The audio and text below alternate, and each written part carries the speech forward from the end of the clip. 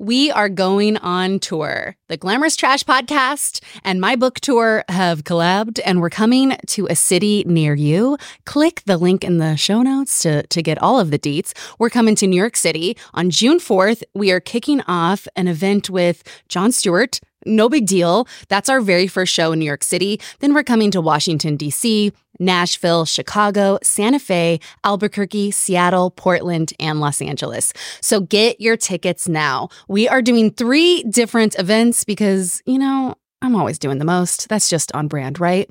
First, there's a Glamorous Trash Party. It's the podcast meets the book tour meets Coachella, a live show featuring podcast segments, book segments, a very special guest, and of course, there's a runway walk at the end for people to show off their fits because the dress code to every event is obviously Glamorous Trash.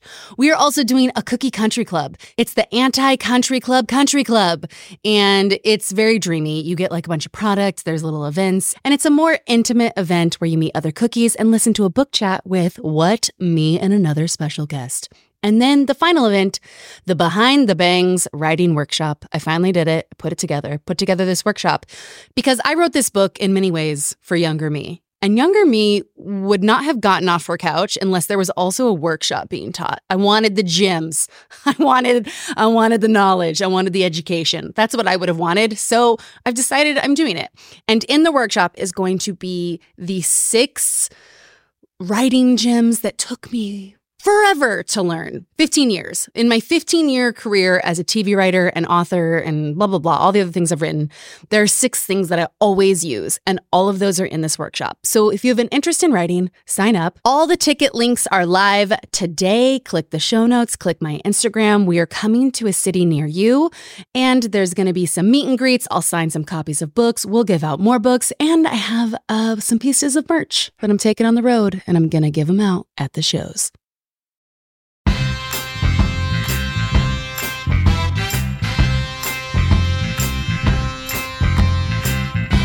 Welcome to Celebrity Book Club. This is a podcast that recaps and celebrates the memoirs of female celebrities. I'm your host, Chelsea Devontes. I'm a TV writer, comedian, and filmmaker, and sometimes I'm in stuff too. Now this week, we are book clubbing Jenna Jameson's memoir titled How to Make Love Like a Porn Star, A Cautionary Tale, published in 2004, and teenage me read it the week it came out. This is the Jenna Jameson, who is arguably the first mainstream female porn star to cross over into pop culture. And I just have to say, this book is very fun, but also very intense, surprising, and it affected me so much as a teenager. And before we go any further, I have to tell you, this episode is going to be graphic. Very, very graphic. So if sexual language and content is not your thing, you might want to skip the Jenna Jameson episode. It is also a highly traumatic book. So this is also a sexual trauma trigger warning. And with all that being said, sadly, this book is what taught me how to give a blowjob. So let's dive in. Sometimes I look at porno movies and I go, man, that girl is so good looking. How could she be in porno movies? Right. Like, I can't figure it out. You know what I mean? Right. Listen, I have a lot of porno stars in here, but a lot of them I reject because it's like, how many times can you have a porno star in? But then when I saw your pictures, you were such a piece of ass. I mean, look at this. Is that a modeling ad or what? I thought that was, some look at that. Sports Illustrated model, yeah. So then I said, she's got to have a really screwed up story because she's so damn beautiful. Like, I see beautiful women in these pornos, and I go, how the hell do they get them to have, Why are they in there? like wild monkey sex in these pornos? Yeah. You have to have had a screwed up childhood, right? No, actually. Oh, come on. Something happened. My dad was a cop. And he never molested you? Maybe it's a rebellious thing. Yeah. Okay, that was Jenna Jameson's first appearance on Howard Stern, a pivotal career point. He kind of launched her into the mainstream world because he thought she looked, quote, normal and like a Calvin Klein model and couldn't believe she was in porn and brought her on the show. We'll get to it later. But we are diving into everything Jenna Jameson with a very special guest. Now, I read this book in high school with my best friend, who is here with us today, Alex Corti. Hi. Thank you for coming on. I mean, you immediately were like, we're obviously doing Jenna Jameson. And I was like, yeah, I know. But you have like more Jenna Jameson experience. So tell us the story. Well, me and my roommate in college, she was doing like a book signing at, I guess it was like a sex shop. And it was like us in the parking lot with like 400 just creepy men. And we like got to the front. It was like me and like my college roommate. She was like, oh my God, you guys should stay. Like you should hang out with me. Like stay here. I need other women here. Yeah. And I was like, oh, this chick's kind of cool. Like, what was it like meeting her? She's tiny. I didn't notice that. Like I was like giving her a hug and I was like, am I going to break her? Like, yeah. Also, I have to point out you are currently in a Jenna Jameson t-shirt. Did it come from the same event? It did. Yeah, I bought the t-shirt at the event. She signed it. Says, Alex, so hot. Love, Jenna. She also wrote the same in the book. But okay, a very specific, unique message only for you, I'm sure. Right. Yeah, she's never written that in anyone else's before. I just know it. Okay, so I introduce all my guests with the story of how we first met. We were so drawn to each other, and I did an episode last year. It's like the cookies bonus episode where I shared a memoir, which is a really tragic story about one of the worst things that ever fucking happened to me in high school. But in that story, yes, I did listen to it. I published. You did, yeah. Well, you know it. Yeah. I published a newspaper column with my best friend to try and like help in what was going on with me. And that newspaper column was run by Alex called Ask Alex. And we ran the school paper. So if you heard that episode, this is the journalism Alex. The Ask Alex. Yeah. And it's funny. I'm actually like really nervous to do this episode because like the time I read this book in and the time I met you in just like takes me back to a time that I hate visiting. I just have to say that I'm very nervous because I bet it's going to come out. But I do want to brag about you a little bit and give your bio, your bio written by me. Like, what is my bio? It's going to start dark, but then it'll get fun. I only had one friend stand by me in high school. I'm already crying. And it was you. I'm crying like 2 minutes in the podcast. This is so bad. But I only had one friend stand by me, and it was you. And we dropped out of high school together. Thelma and Louise, just driving off the cliff of junior year. I knew I would cry. It was just, if I didn't have you, I don't know what I would have done. It would have gone so much worse. And wow, it already went bad. But after we dropped out, we went our separate ways and eventually did find our way to degrees. And you have lived such an incredible life since then. How many countries have you been to now? I probably around 70 or 80. Yeah.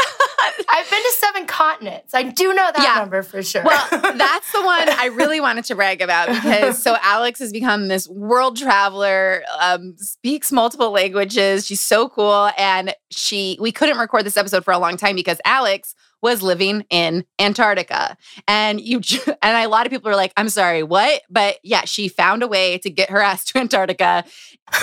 One headline of what life in Antarctica is like. You have to have like maybe a screw or two loose to be there in general. But like the community, definitely what makes it. I mean, I was a janitor. I will say that out front. So, I mean, the work wasn't anything exciting. Everyone's like, oh, are you a scientist? I'm like, yeah, I was, doing research on the custodial arts. It was fantastic. But it's a lot of work, but the community makes it worth it. You just meet so many people there where you're like, everyone has a story. And how many people live on Antarctica? Well, so in Antarctica, there's about 50 stations, but they're all by like different countries, and they all have around 50 to 60 people. I mean, first world countries, obviously, not every country, but the U.S., weird, has like 3, and they have the biggest base, which has like 500 to 1,000. It was a COVID year, so we only had about 500. But it's like the only base that has basically that much support staff, like power, water. So it's like you have like electricians, you have plumbers, you have janitors, like cooks. Are you just now listing people that you dated? Maybe. I know how your travels go. I need the blog. I just have to say, look at us, 2 little townies making their dreams come true. I know. When you said we dropped out of high school together, I was like, oh, you make us sound like so bad. It's such a disconnect sometimes, especially when I list the details of that time. Like, I cannot match them with who I am, especially like dropping out of high school. I'm just like, wow, I really did fucking drop out of high school. Because we had to. It wasn't a choice. Go listen to the sad episode if you want the story story. We're not doing it here. We're talking Jenna Jameson. So let's dive into the book. First, I have to say, this book is written incredibly. It's captivating. It's clear. It's so juicy. It's also like very corny, extremely sexist, misogynist, racist. But it's, when I say written well, like it just, you can see why it was like a bestseller for years. Like it came out in 2004 in a time when we were real pieces of shit. And this book was incredible at it. I have to say this, the more than ghostwriter, he's got front cover credit, is Neil Strauss, which when I did an Instagram story about this book, a lot of people did not know who Neil Strauss was, which is crazy because I feel like he was such a pivotal figure in our lives because he wrote The Game, which is that book about how you trick women to sleep with you. And it really parlayed into some deep rape culture Reddit threads and really, really bad stuff. Like, and then he wrote a lot of those books, just kind of like, how do you trick women into sleeping with you? It played a big role in my life because men were always trying to run that game, always trying to run that game on me. And but I had read the book. Did it ever work? I would always be like, you're doing an opener on me. But this Neil Strauss, so kind of becomes famous doing these like how to trick women books and then rebranded himself into a podcast host who solves murders. That's true. He has a podcast called To Live and Die in LA where he literally solves murders, which tracks because he kind of wrote the book like a murder mystery. Did you get that feeling from the book? I mean, now that you say that, like I do kind of get it because it kind of like flashes back. Yeah. Well, okay. I want to read, especially want to read the prologue and you'll see what I mean by like, it's juicy. Like imagine you're a teenager reading this, but also like, just listen. Very first sentence, the prologue. She was young, beautiful, and damned. Her name was Vanessa, and she was dead. Oh, yeah, that is so right. like I feel like I'm reading like a Murder, She Wrote. And this is the tone of the book. Vanessa was thin, tan, and graceful with perfect boobs, a broad, muscular back, and wire-straight blonde hair cut in bangs that grazed her eyebrows. When she walked into the Crazy Horse 2 for her first day of work, she instantly attracted customer and stripper alike. Some people are beautiful, others are sexy, but Vanessa was both. Add to this intelligence and a wicked sense of humor, and she was a goddess, at least to my 17-year-old mind. No man could resist emptying his wallet for her. So... But also, you know, we're starting off with a murdered woman and it's her friend. And that's how the book starts. And so I was like, oh, yes, this is that like mystery, the con artist man and murder mystery, the tone of the book Neil Strauss is writing. Well, then I feel like it goes into like so much of like the softcore porn aspect where you're like, this is still like a romantic novel where like the murder mystery. And then we're going to like go into like these descriptive like sex scenes. Like, yes. and like, he's like really into it. And I am like, man, I can't believe we didn't get a woman to write this book. But in 2004, I don't even know if they were looking for it. So I can't believe it was 18 years ago. I was like looking at that earlier. Yeah. Like, man, wow. I read this book. We were children. I know. Like also rereading it, I was like, oh my God, I like shouldn't have had this book. And I swear to God, I think we got it like off the table at like an Urban Outfitters, like that one time we went to the big city. Oh yeah. Probably. I'm sure. So to give you kind of, there's so much in the book, so many photos, so many clippings. So we won't be able to get into all of it. So I'm just going to give an overview of Jenna's story. Her mom dies really young. And her dad, who is a cop, right? Yeah. Yeah. He is like, becomes a single dad, but like he really doesn't have the, I want to say resources, but like doesn't have the faculties to be a dad and take care of her. So she's kind of just like running wild with her brother on her own. And she's 16 years old. And she tells her brother, she's like, I want to get a tattoo. And he takes her to a tattoo shop where there is a 25-year-old tattoo artist named Jack. And he becomes her boyfriend, even though she is a 16-year-old child, gives her her butt tattoo that says Heartbreaker, which is a famous tattoo of hers. And do you have that tattoo, Alex? I was just going to say, I was like, do you have that tattoo? I do not. No, I never went that. No, I never went that crazy. I do have a lot of tattoos. Same here, but not that one. So immediately, and this is the first starting point of the book, it gets really dark.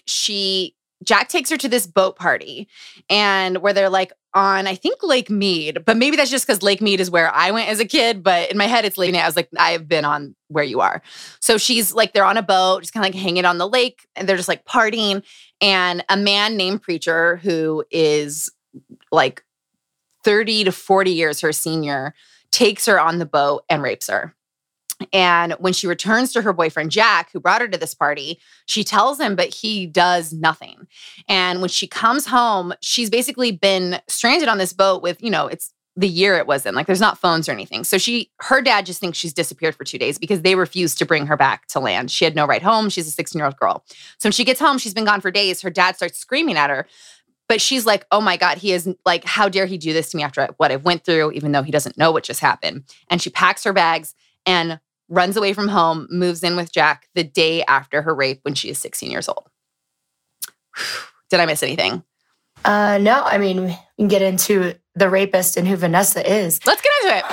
All right, so she's living with Jack. She's 16. She's like, time to make it on my own. So she goes into a strip club called the Crazy Horse 2. It is her first time ever in a strip club, and she is there to ask for a job to be a stripper. She's never even been in a strip club before.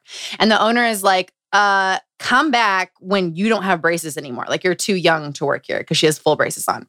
So she goes home. That goes on throughout the whole book, where everyone's like, you look like you're 12. Like, what are you doing? Yeah. Like, one of her porn sets, they're like, where's your mom? Like, yeah, because her face looks childlike, but she's really small. But also the horrific, disgusting part of this is a lot of her porn success has to do with how young she looks, which is horrifying. Men are so gross. And so she goes home, gets a pair of pliers, and breaks her braces off her own teeth. She's screaming. It's painful. She's drinking. Comes back into the strip club and is like, I don't have braces anymore. And they're like, all right, time to get up on stage. As you do when a child had braces on the day before. So she starts stripping, and she becomes friends with a fellow stripper named Vanessa, who's the woman we met earlier in the book who is dead. And at some point, like, they're very good friends, but Vanessa's dad is Preacher. And one day, Vanessa's like, are you fucking my dad? Like, my dad said weird things about you. And she's like, oh, no, I'm not. Your dad raped me. And Vanessa's like, I'm going to confront him. I hate him. Like, I'm cutting him out of my life. And I'm seeing him tomorrow night. And the next night, she's dead. And Jenna finds her body. It comes out that he was raping her as well. Like, he was raping his own daughter. And, like, she was going to confront it. So, like, I was like, oh, yeah, I know exactly. I believe you because it's happening to me as well. But. And she's dead. Like, she's dead. And they're like, she knows it's Preacher, but, like, there's no justice in the book. And she's a teenager at this point. And this is, like, kind of how her life is starting. Yeah, she's, like, not even 18. I mean. Yeah. So, like, very formative years. And this is how her brain is forming. And she's so distraught by Vanessa's death that she starts using meth, which I can't imagine helped anything. And then at the same time, she starts experimenting with sleeping with women. But she's really struggling with being gay. And because she's from a world and a culture and a year where, like, that's the worst thing ever. And so she's playing it like, oh, this is like this sexy thing I'm doing with girls, like, to show men, but inside is, like, struggling with her sexual identity, which I didn't remember that as much until my second read of the book. Like, did it surprise you, like, how much of an internal struggle that was? I mean, I guess I always kind of took it as, like, men just kept betraying her and, like, abusing her, that it was like, oh, well, at least a woman, like, maybe that won't happen as much, that it was kind of more of, like, an emotional, like, at least a woman can't physically hurt me as much as I could to her, like, more of a mutual. But I think that's because it was written in 2004. Like, sort of like, well, it's emotional. Like, Jenna Jameson's not, but I like reading it this time, I was like, oh, this is like a true, like, sexual identity crisis that was living in this, like, misogynist world of, like, women are only gay for, like, frivolous reasons. You know what I mean? Right. And I mean, I guess too, when you think of, like, a porn star, it's like, well, I feel like, yeah, of course you're bi because you're doing girl on girl scenes. Like, it just never, like, was like, oh, okay, is that who you really are? Is that just your career? Or, like, even as a stripper, as a porn star, I mean, how much of that is actually, like, your life versus your job? Right. Yeah. And I get this, and she was really struggling with that. And then she always wanted to be a model. she meets this woman, Julie Parton, who's like, let's take some sexy photos and I will make sure they get in front of these like huge photographers. And she basically gets fully used at her first photo shoot where they just take thousands of like extremely graphic photos of her, but she's hoping she becomes a model. And like those will eventually lead her into different parts of her career, but later. And then we get to, so it's like you're in this traumatic story, a lot is happening, and then we get to the 10 blowjob commandments. And you're like, wow. And again, I was like, wow, I can't believe this was like what I was taking into my brain as a teenager. So I want to read some of them. Because we really discussed a lot of this, Alex. Oh, yeah. I know, and rereading some of them, I was like, oh man, I would never do that though. It's funny too, she writes, if a girl wants to keep a man in her life, she can read the rules. Again, a horribly sexist book, or she can learn how to give killer head he'll never forget. Okay, I gotta tell you, neither of these are gonna work, ladies, but whatever. So unlike the previous set of commandments, these are for female readers. Or for male readers to give their girlfriends, how dare. If a man I was with like handed me this, I'd be like, oh my God, he would be dead. Yeah, dead. So, number 1, thou shall make eye contact. Number 2, thou shall start slow. Number 3, thou shall use thy hands wisely. And this is something that imprinted in my brain and literally never left. She said, again, very graphic. In addition to stroking him, try tickling his balls a little. 2-handed stroking, especially if both hands are twisting in different directions in rhythm. This led to young Chelsea giving blowjobs like she was cracking pepper over your salad at an Italian restaurant. Every time I was intimate with somebody. I mean, I was just grinding away. It's like, tell me when to stop with the pepper grinding. Yeah. Oh, God. I just remember being like, whoa, what a sexual trick. Because I think before this, I thought blowjobs you blew into, I thought you like blew air. That's like why you were blowing up a balloon. Right? Right? It only makes sense. And so a positive force in our lives, but I do think sexual information is positive. And because we didn't have any, I think we like gobbled this up. Well, did you ever take, so the one commandment that stood out to me was the experiment with facials and swallowing, that you need to experiment with face shots. Well, I also remember like a huge thing, at least in the high school we were in, is like, do you swallow?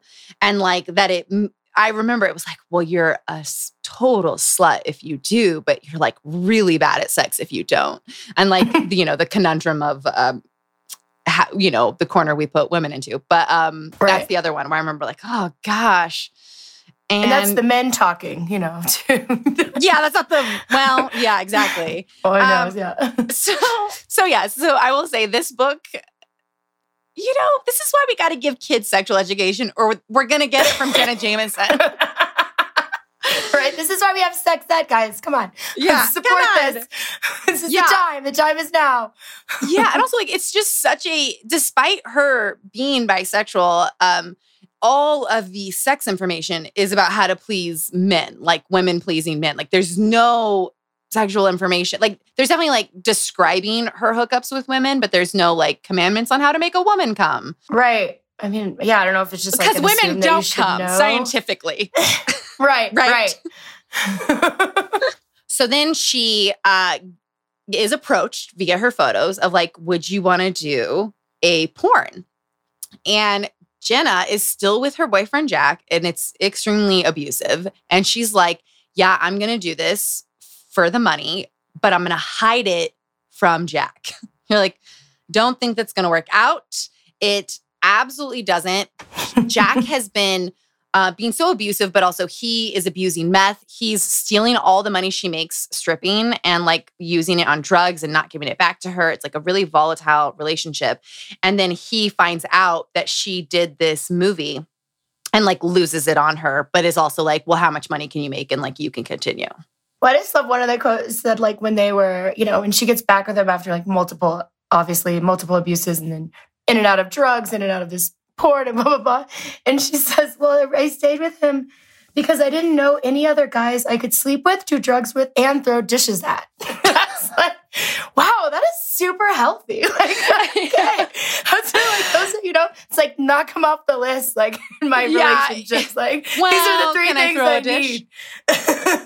I know. Yeah. And also I feel like that's Neil Strauss writing a pithy line. I mean, and then Jack starts cheating on her, and at 24 years old, she gets a boob job, and a huge part of it is that she's hoping if she makes her boobs bigger that Jack will find her more attractive and like reinvest himself in the relationship. And then she finds Jack cheating again, and I want to read this page. I had a gun I'd bought while I was dancing. When he came home that night, I pointed the gun straight at his head with one hand and threw the tattoo book at him with the other. What the fuck is this? I screamed. I can't believe you're still seeing that skanky bitch, because she saw that he was giving tattoos to this woman he was cheating on her with in his tattoo book. I wanted to hear what he had to say for himself, and then I was going to shoot him. I didn't care what the consequences were. He was my life. He raised his hand and knocked the gun out of my fingers. It clattered on the black and white tile floor. I bent down to grab it, and he kicked me in the chin so hard that I flipped backwards. We fought for hours that night, which was nothing new to us. It didn't stop until he picked me up and threw me across our bedroom. The next morning, I drove myself to the emergency room where they told me that my bone was chipped. When I came home, I dragged my phone into the bathroom and shut the door. I needed to talk to someone. I finally decided to call Nikki back, which was a woman that she's been seeing. And this kind of starts the end of their relationship. But like, it is so extremely abusive. And it's the relationship that teaches her how to be in a relationship. I feel like one of the most like surprising takeaways from the book in her life is how like, it was like the men in her, like her father and her brother, like she was very close to the whole time. You know, they were like the ones that she. But they're also not good guys.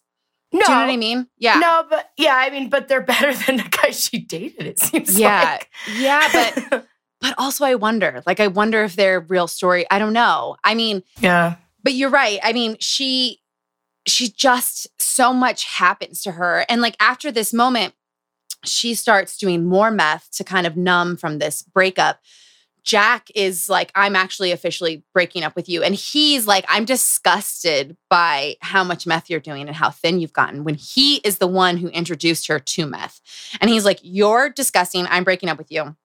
And she's like on meth, and she's like clinging to him. She's like, please don't leave me, because she just like feels she can't live without him. Takes a bunch of pills. And then it gets blurry after that, where like she gets a hold of her dad, who had like started going on the run. So his phone number was always changing. But she's like, wasn't that so confusing? Like, what was that? Yeah, that part is very confusing. Like the whole time, but she talks about like her dad and her brother with like so much respect. But then in the end, and like there's parts of it where she's like, they asked me for money and I'm pissed, but like I want to give them money and support them. Like it does kind of go a little bit back and forth. What are they running from? Well, you know what I mean? Like they're literally on the run, changing. So she just like loses touch with her dad because she'll call the house. It'll just be disconnected because they've moved, and he's like, they're coming for us. And you're like, who? And this is her. Like, are you paranoid on like meth? Maybe like, are they? Or did you do something? So yeah. Okay, but somehow a friend gets her on a plane. Her dad is like, just get home. She gets on this plane and is in such bad shape that she is wheeled off the plane by a stewardess. She's in a wheelchair, and she's so thin and emaciated that her dad doesn't even recognize her when she gets off the plane. Like he doesn't even realize like this is who he's supposed to be picking up. She's like 75 pounds or something. Yeah. Like, insane, yeah. And she has this kind of time with her dad and her brother where they nurse her back to health, where she like has somewhere to live and they're taking care of her, and she's like eating again, and she's getting, I don't want to fully say sober, but she's not using meth. She briefly becomes a Scientologist. That was way too short in the book. She's like, we were a Scientologist for a little bit, but it was too expensive, which is true. Very expensive to be a Scientologist. But weren't you like, wait, what? I'm sorry, wait, what? No, and it's just gone. I remember that. It was just like a little like line item. Like, okay, all right. Yeah. That's like, new? Oh, okay. Well, if you say Scientology, like I'm going to need a chapter. It's a paragraph. And then the book gets into something I hate, which is like, it's just transcripts of her dad, and her brother, and sometimes different versions of those, just having conversations about what life was like growing up. And like, I do not pick up a book to read a transcript. There's also diary entries. The middle section feels like Neil Strauss got tired. He's like, okay, this is too much story. I'm tired. I'm not going to do all this. I didn't like it. But what did you think? I mean, the transcripts like didn't really bother me because it was kind of nice to see it, like to see them you could like kind of read their conversation from all of their points of view. Which I guess made me kind of like see her father and her brother like more as people and not just like as these figures that pop in and out that are loved or hated, one or the other.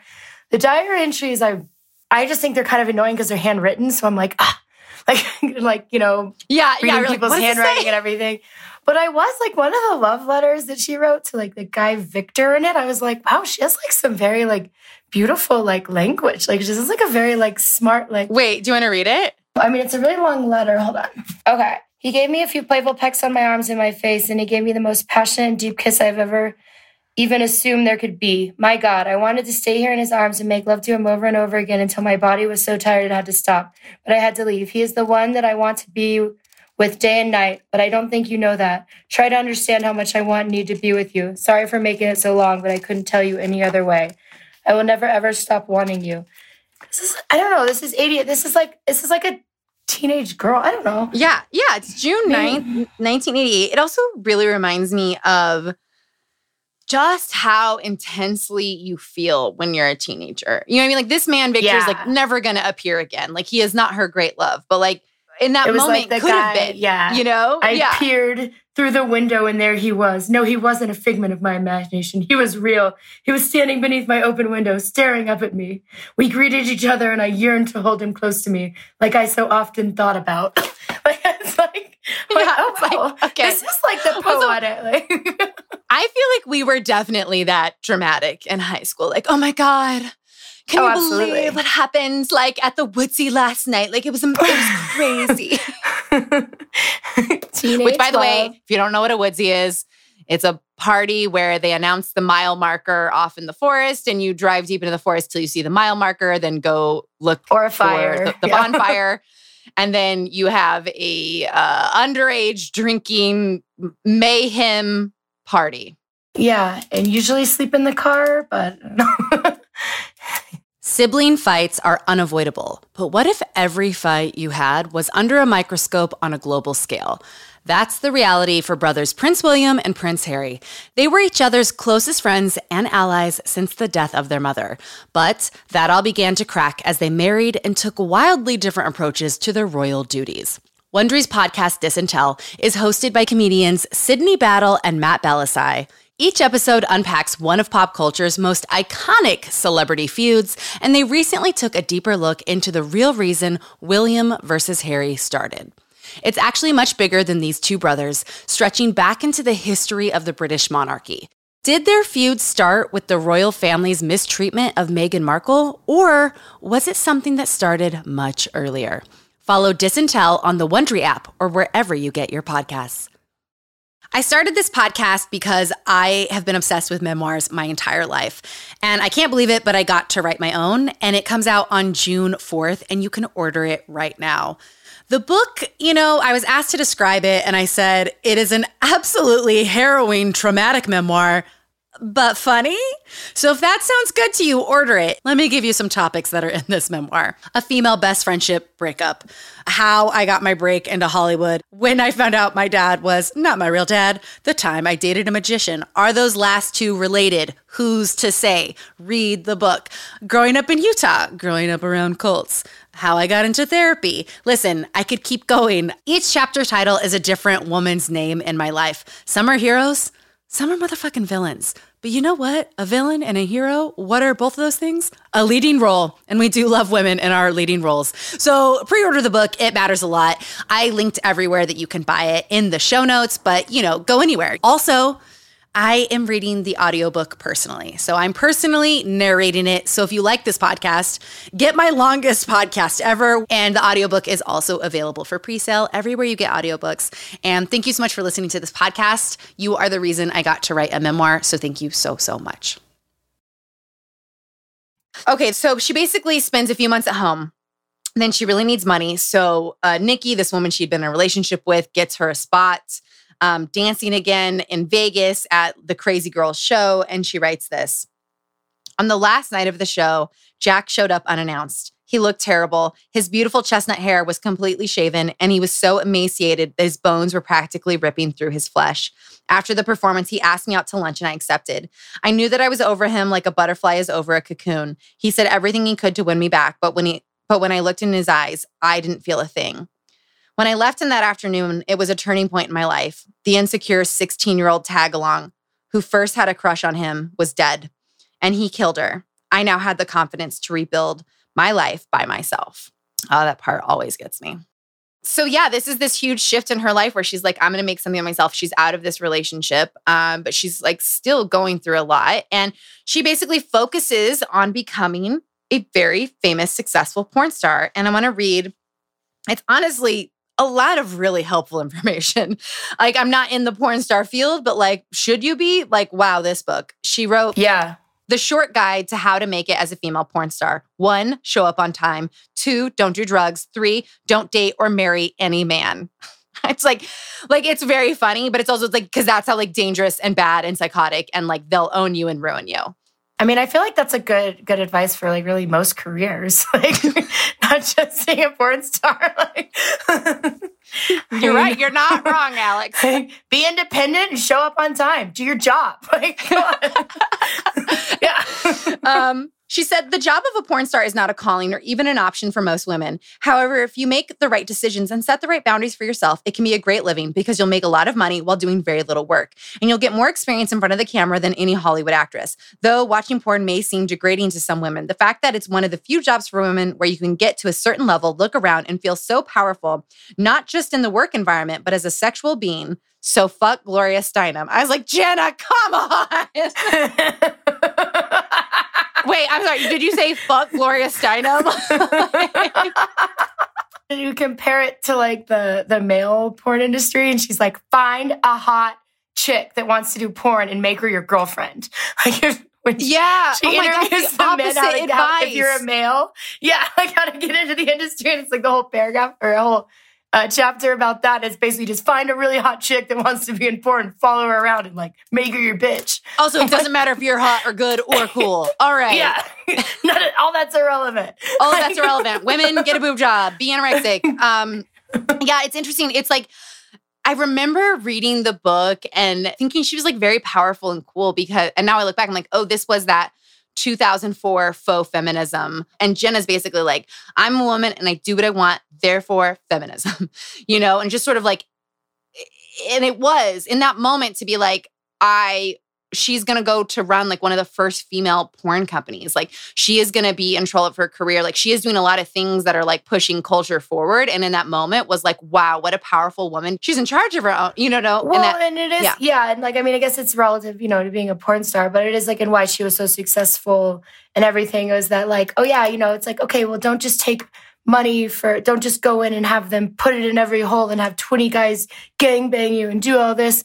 No, you need to like write in your contract that you only have like 3 guys at a time, or like you won't have like, no anal or no like this, that, and the other. That's better than being just used and abused as a porn star, but it's totally. And it's like the sex industry will always exist. It'll always exist. And the reason that there's so much abuse in sex work is because things like this don't exist, like boundaries, consent, rules. Like they're like the people who make a choice to do sex work or to be in porn, like rarely get valued as working individuals. And like, so her book, while she is saying fuck Gloria Steinem, is actually pretty incredible for the year it is. She writes like, here's how much money you make. She prints what a porn star contract looks like in the book. She gives the salary. She does all the rules Alex laid out of like how many partners, like using protection. She's talking about like you get sick, you get run down, like the hours are long. Like she really just like lays out like how to do this career. And I was like, this is... Well, it's like even like the monthly like STD testing and like all that. I mean, it is like very... I feel like, I guess, stricter industry than you think of. But then also, when it comes to like women and everything, it's still the porn industry. Like if you don't see a porn where they're like, oh, let me cuddle and like touch your hair. No, they're like, bend over, like next position. You know, they're like aggressively fucking and abusing women in porn. They're not. Yeah, like it's a they're really, objects. It's visually abusive. It's run by men. It actually abuses women. But the idea of like the search for porn that I could enjoy is like, I don't think I've ever found it, but like the closest I ever got was like this Swedish, it was like some Swedish company. And I just remember being like, wow, these houses are so clean. The couch looks nice. Like it looks like a nice place to live in. They would start with like the girl was like reading a book and he would just softly be like, hello, would you like to have sex? I assume in Swedish. It seemed nice. And it just seemed very like polite. And I was like, wow, I've never seen anything like this before. I'm going to note that. Scandinavian porn. I'm going to look into that. It's probably just like one weird little company. I mean, but it's really interesting too of like women, non-binary individuals, trans individuals, like we have these like porn desires for like what we would want in a porn and it just like doesn't exist because the industry is run by straight dudes. Yeah, it would be the Scandinavian porn, so I'm going to look it up. Yeah. I'll link you.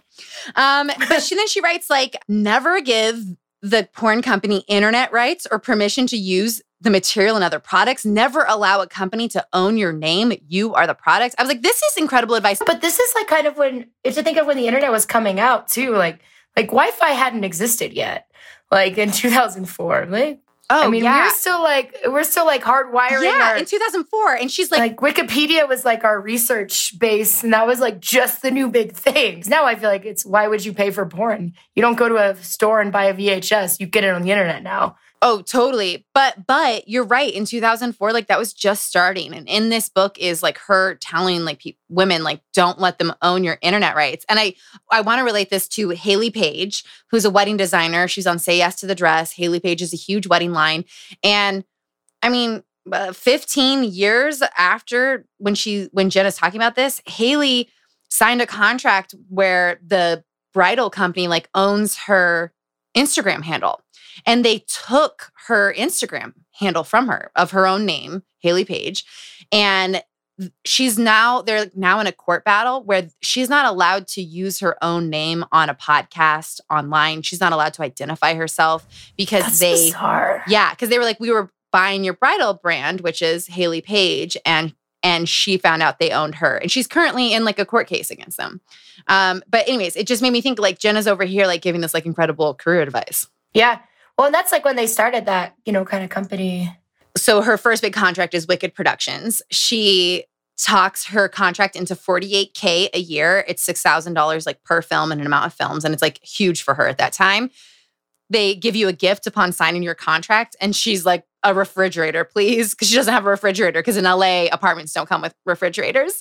And then later it gets like awful and she leaves him and starts her own female-led porn production company, which is so important.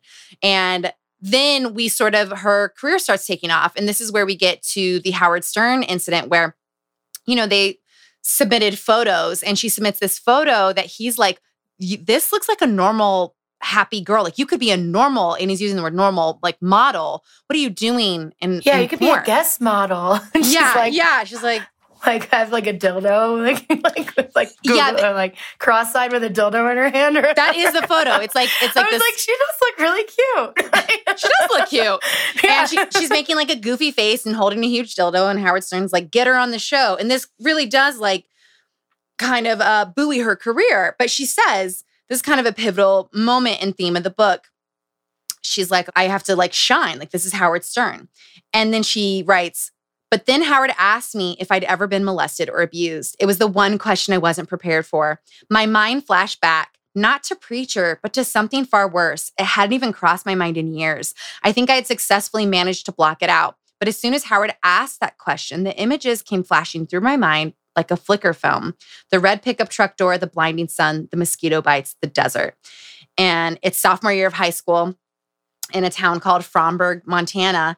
And a truck of boys picks her up off the side of the road and really brutally rapes her and then leaves her lying there in a rocky field.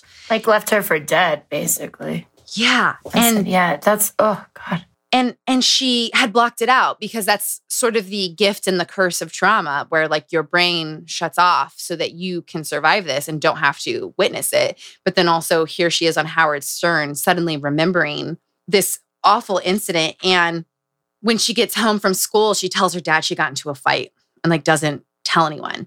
Well, that's what she told it. And I thought that was interesting too. She told her dad she got in a fight because in her mind, if we called the police or it went farther than that, my dad and my brother would murder them and then they would be in jail for the rest of their life and I would lose everyone. Yeah. And I'm like, that is such, I mean, I totally understand that logic, especially as a girl. As a child. And it is so true. What's specifically interesting in the book is that she said, the question had crossed my mind before. Was I in this business because I was victimized or because I wanted to succeed at something?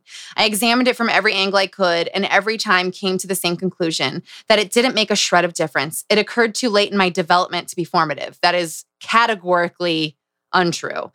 Whether it happened or not, I still would have become a porn star. I've been to enough therapists to know that, which is sort of the awful part of this book, which is that she's sort of speaking for all porn stars and is put into this position where the draw of Jenna Jameson is that she loves it and she's choosing it. She's having a great time. She loves being here. And this is part of her popularity. So she won't allow the truth of maybe her specific situation, which is that a lot of this deeply affected her. And trauma is always formative, no matter what age you're at, and especially when you're a child. Well, I was like, how is that not formative? Like, yeah. But she's like, God. She has to prove like, no, I want to be here. I want to be here. Like, that's kind of goes back to that like faux feminism. Like I'm a powerful woman in control, but like the true power is like talking about everything that brought you there. But in that year, it was still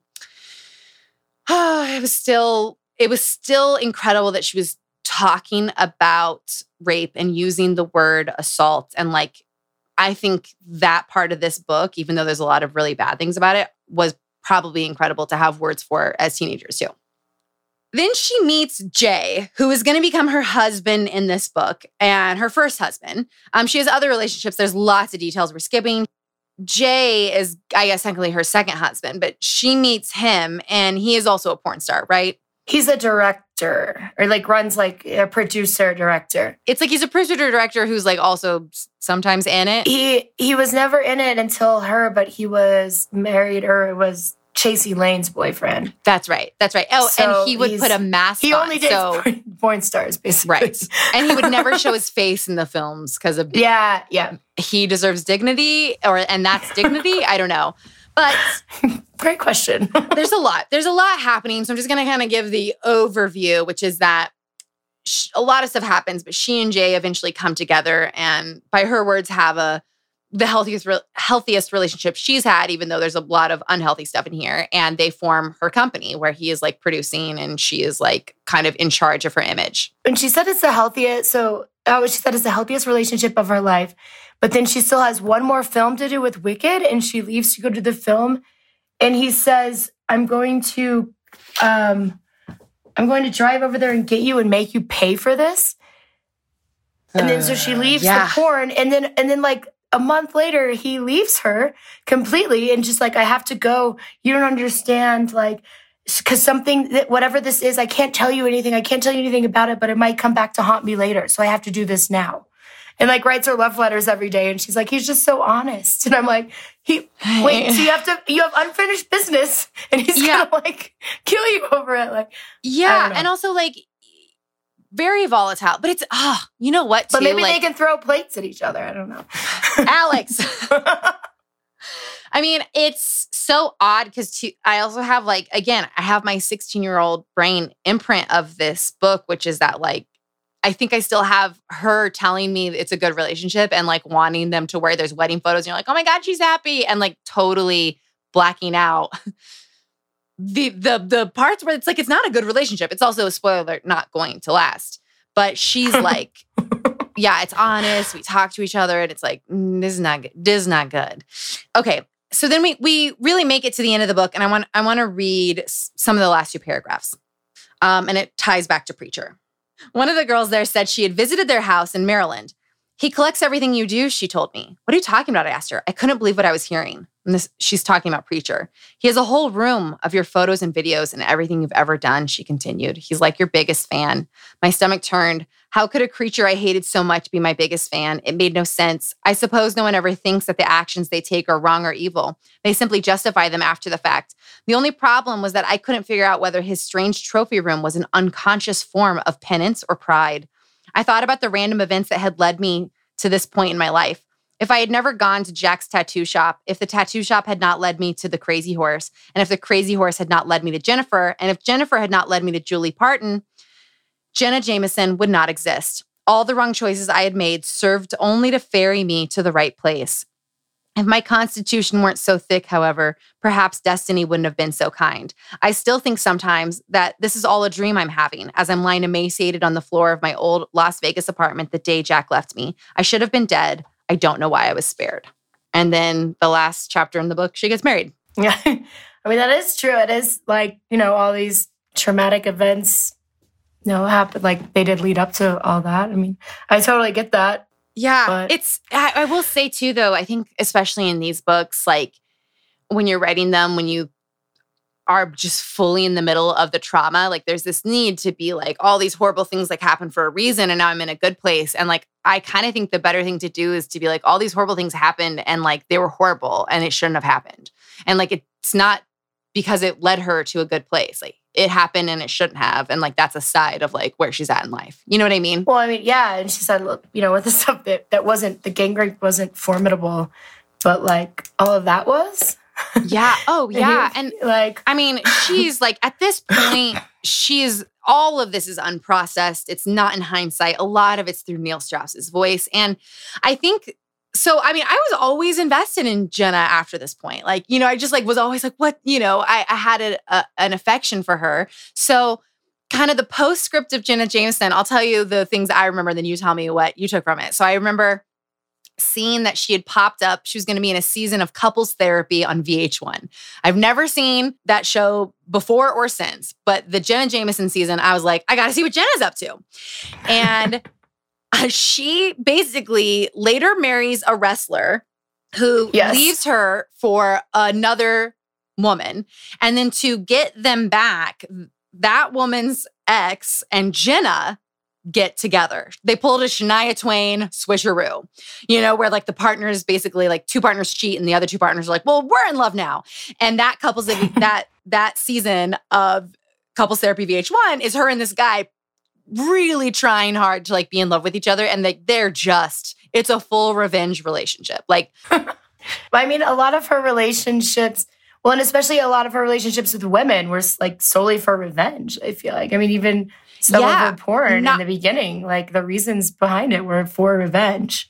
To get at someone. Yeah. And make some, and I will say like the Jenna Jameson in that teenage girl. Like, yeah. And the Jenna Jameson in that show and now is not the same Jenna that's portrayed in the book. And I don't know if the Jenna portrayed in the book ever actually existed or if that was just like highly crafted, but like she's been through a lot. And then I went to her Instagram and I was like, what's Jenna Jameson up to? Yeah, I did that today too. Yeah. So, okay. So I read this book like a year ago when we were first going to do the episode before you went to Antarctica. So this was my last IG check-in with her where she is like, she has a Poshmark career. Like she sells on Poshmark. Like she's just a reseller like crazy. And she's really into keto, the diet keto. And I was deep diving on her so badly that there was a moment where I was like, should I do keto? Like, yeah, like I should like scramble one egg and like a pound of ranch sauce and cheese for breakfast every morning. And yum. That's when I was like, oh, I have to stop. Like she got me. Do you know what I mean? Like, which like people on Instagram will get you where you're like, maybe I should eat a block of cheese a day for a diet. And I almost turned keto and then I had to stop following Jenna. So what did you find from Jenna all these years? Oh, no, just recently she's been I didn't go that far back, but like she's in Hawaii. The kids were born in like 2009 and her dad died in 2010. And that's when like it was all these domestic disputes. And that's when they broke up and she got like a DUI. So I don't know. I mean, she might have kind of got off the rails after all that as well. But now she's remarried. And she has like a 4-year-old and they live in Hawaii, and he's an Israeli guy. I don't think he's famous at all. I'm not really sure. Yeah. But but the one thing that she's doing now that I was like, holy shit. It's a 3D, like it's like a video game, and it's basically a 3D model like to orgasm. It's a sex stimulation video where you make Jenna Jameson, or it's like a virtual Jenna where you make her orgasm. Oh no. It's like, okay, wow. Like this virtual reality thing has really gone too far. But and it's only going farther. Like it's going to take over our sexual culture. Whew. In real life. I don't know. I don't think I'm ready for that. I'm just not ready. I'm not ready. But I will say, now that we're at the end of the book, we end every podcast with a thank you to the author. And I do want to thank Jenna for shedding light on the porn star industry. And she did push culture forward for women. We have so much farther to go. And I will say this book has a lot of atrocities in it, but it also had some like really good info. Right. It's like if you're going to be a porn star, this is how you do it right. But it's porn. Well, it's a misogynist industry. Like it's run with misogyny. It's a racist industry. Like until the industry changes hands, like it will be a very dangerous place for non-straight white men. So that's why I liked her book though, because it brought it into conversation. And like there's a lot of evil things in this book and a lot of sad things in this book, but a lot of like positive change for 2004. Yeah, but I think in general, I would like to thank her more for our teenage selves reading this than for now. Because I feel like now, I mean, first off, we've been through a lot in the last 18 years or whatever. And so you read it, like we're a little, so maybe like now we're judgier, I guess. But back then it was like, oh my God, like what a strong woman. What's that like? Back then it was the best book I've ever read. Back then I was like, exactly. Oh, like I went better, you know? Yeah, like she's in control of her sexuality and I'm not. And like, how cool would it? And like, she survived all these things. She survived so much, but some of the things were similar to things I was going through. And like, watching her like walk through it was like so powerful at the time. I will say, I also think this book gave a lot of negative, but I'm really glad. I am really glad that I read it. I'm really glad we read it. I'm glad. I'm more happy about reading it back then than I am now, I guess. Yes, I agree. Like I found reading it again tough. I was like, oh, this is tough. This is really tough. This is tough. This is very tough. And you know what? Listen, I'd like to thank her for that 2-handed blowjob. I don't think anyone I gave it to will thank her for it, but I sure was having a pepper grinder. A real great time. Cracked pepper for your salad? So we end every podcast with the book deal test. First question is, did the author share her truth? I think so. I mean, I feel like it was definitely... I think as much as she could. Whether it's not... Yeah, like what she thinks is her truth, at least. Or like what she's known to have, like I think she definitely gave it her all in the moment when she wrote it, even though it's clear she hadn't processed a lot of things. Okay, question number 2, was the book entertaining to read? I thought it was pretty entertaining, yeah. Yeah, just some of the random quotes and like even like the random sex scenes, I was like, wow. Yeah. Like at one point when she goes to Cannes Festival and she's like, oh my God, I love France because the guys here are really hot and the girls aren't, so the odds are always in my favor. I was like, Jenna. What? I was like, who says? I mean, as a kid, this was like the most entertaining book of all time. As an adult, I found it exhausting. Although I would say like if the book was a quarter this length, it could be like incredible. It is very long. It's got a lot of pictures though. A lot of pictures, but still very long. Okay, last question. Did reading this book elevate your life in some way? Back then, absolutely. Did it elevate my life? Yeah. I think also, like at 16, meeting someone who ruins you was the exact thing that happened to me.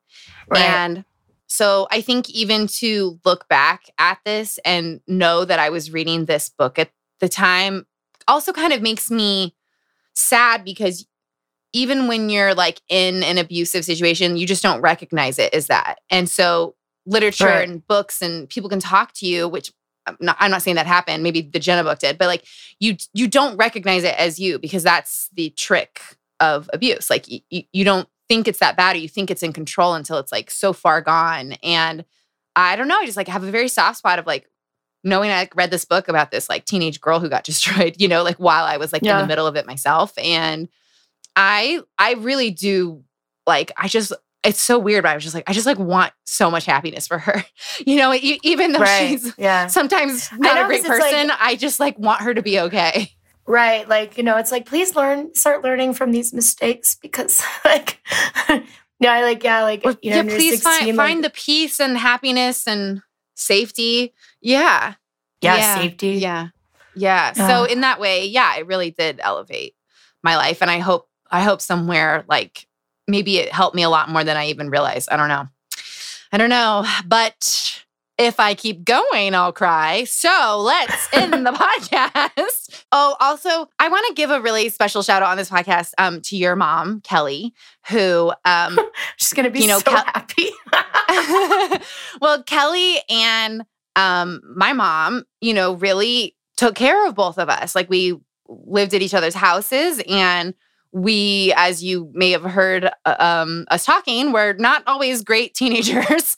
And kind of like getting to reconnect with your mom and like what a strong, powerful, like feminist, like anti-racist, like she's just such a powerful, cool woman. And getting to reconnect with her, I'm like, I don't know. It just feels like it heals a part of my heart. And especially knowing that you guys are still out there and fighting the fight. Yeah.